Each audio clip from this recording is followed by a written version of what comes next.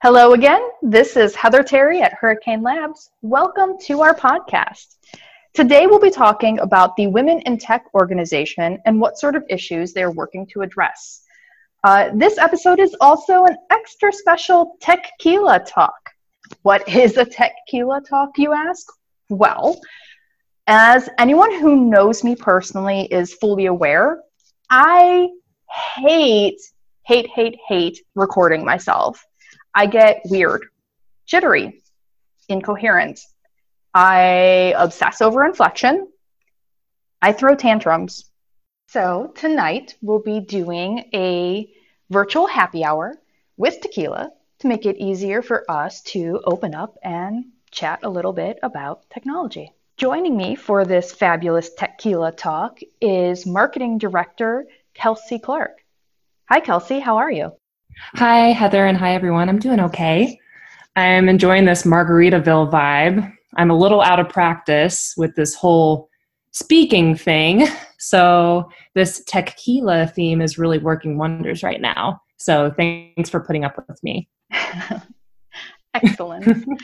So today we're going to be talking about our experience attending the Women in Tech 24-hour virtual conference and how everyone can get involved. But before that, Kelsey, I think it is time for a toast. We should clink virtually because we are being socially distanced and are in different locations of the state. But absolutely. To awkwardness. Clink. Clink. And hold on one second. Okay. Okay. And I need to put our disclaimer out there before we go on. Hurricane Labs does promote knowledge sharing, but it does not endorse any of the views or activities taking place on this after-hours podcasting session. So now that we have that out of the way, Heather, will you talk to our listeners a little bit more about the conference we went to? Why, certainly.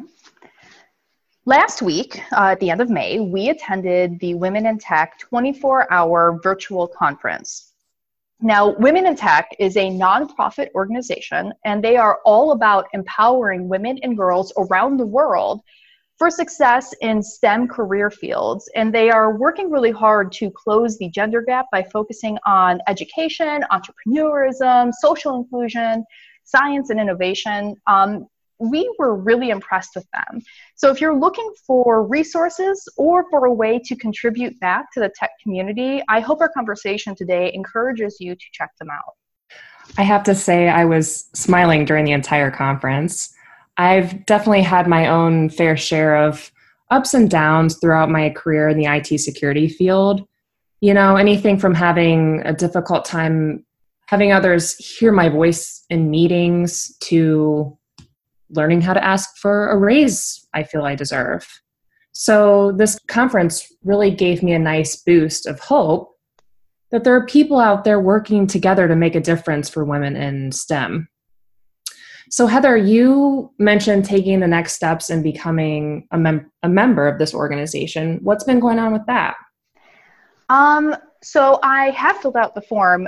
There's actually a technical glitch, but we're working on it. I have already heard back from them, and so hopefully we will have all of my ducks in a row, so to speak, here pretty soon. But I'm really, really looking forward to being a full-fledged member with them. So as I mentioned in my first podcast, in a past life, I was an English teacher. I did so for about 10 years. I really believe in supporting the community and engaging with the community and giving back more than just what the details of your job say that you need to do. So I've been looking, since entering this world of technical writing and InfoSec, I've been looking for a way to become more active in our community. It's been really cool to learn about this group and what they've been striving for, and I think this is going to be a really great way for me to get involved. I was excited to find them initially, and sharing it with you and taking those first steps, contributing to their work. One of the women who spoke during the conference, Dr. Crystal Johnson, talked about trailblazing and making it easier for everyone who comes after her to have access to the same opportunities.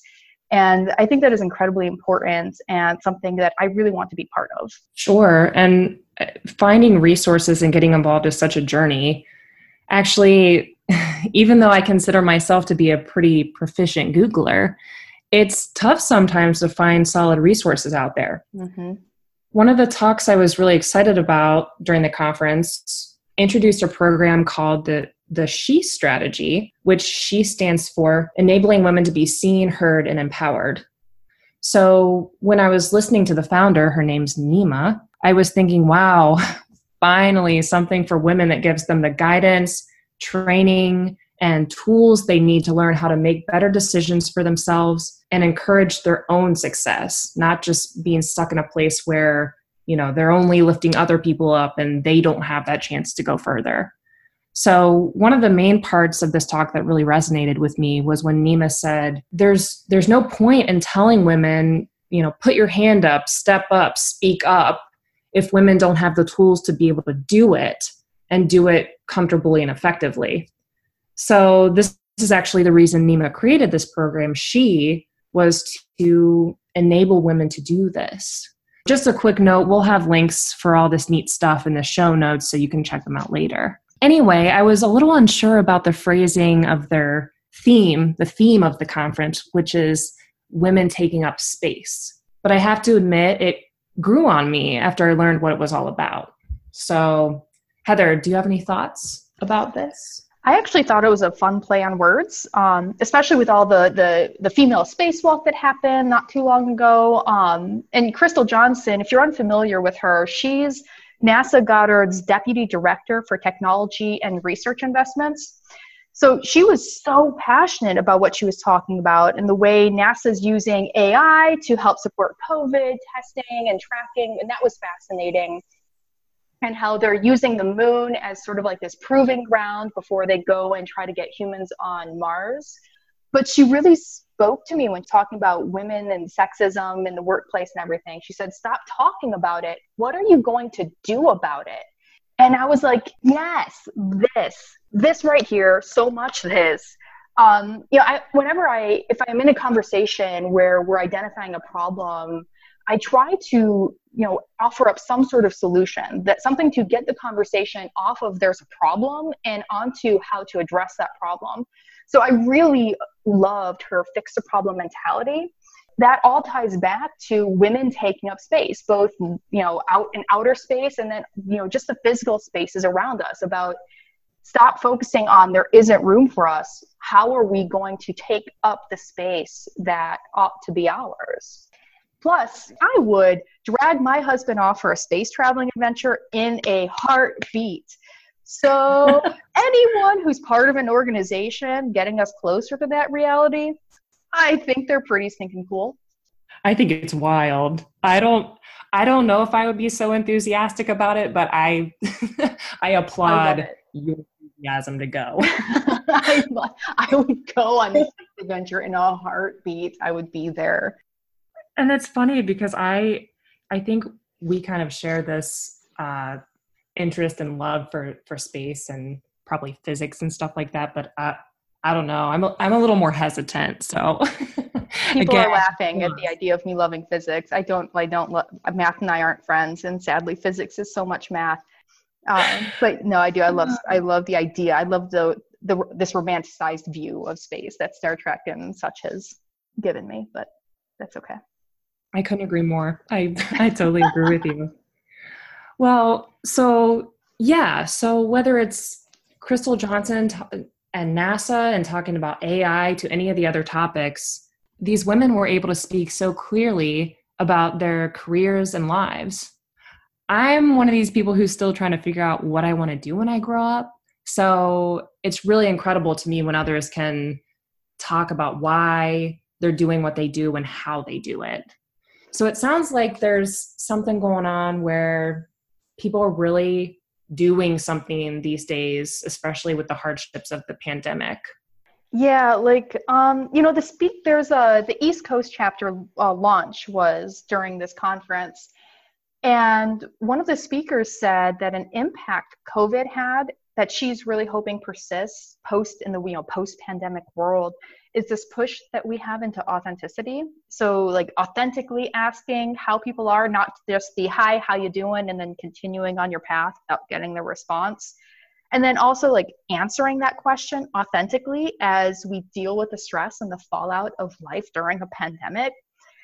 And I think that at the end of this conference, that authenticity and Dr. Johnson's get it done attitude are the things that I really want to most walk away with from this conference. Absolutely. And again, people are out there really doing this stuff, really supporting these initiatives that help women and their allies have success and do more in this world. So before we sign off, I want to give a quick shout out to our blog page.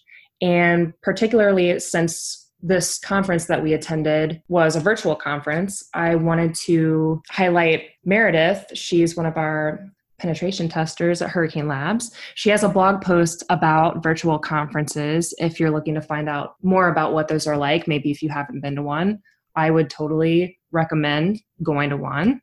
So our blog is www.hurricanelabs.com/blog. And her post is called 5 Things First-Time Virtual Conference Goers Should Know. Otherwise, thank you so much, Heather, for discovering this wonderful Women in Tech virtual conference and for having me on this podcast with you. Thank you for joining me, and thank everyone for tuning in to this very special Tequila Talk. We'll catch you next time. Bye. Bye.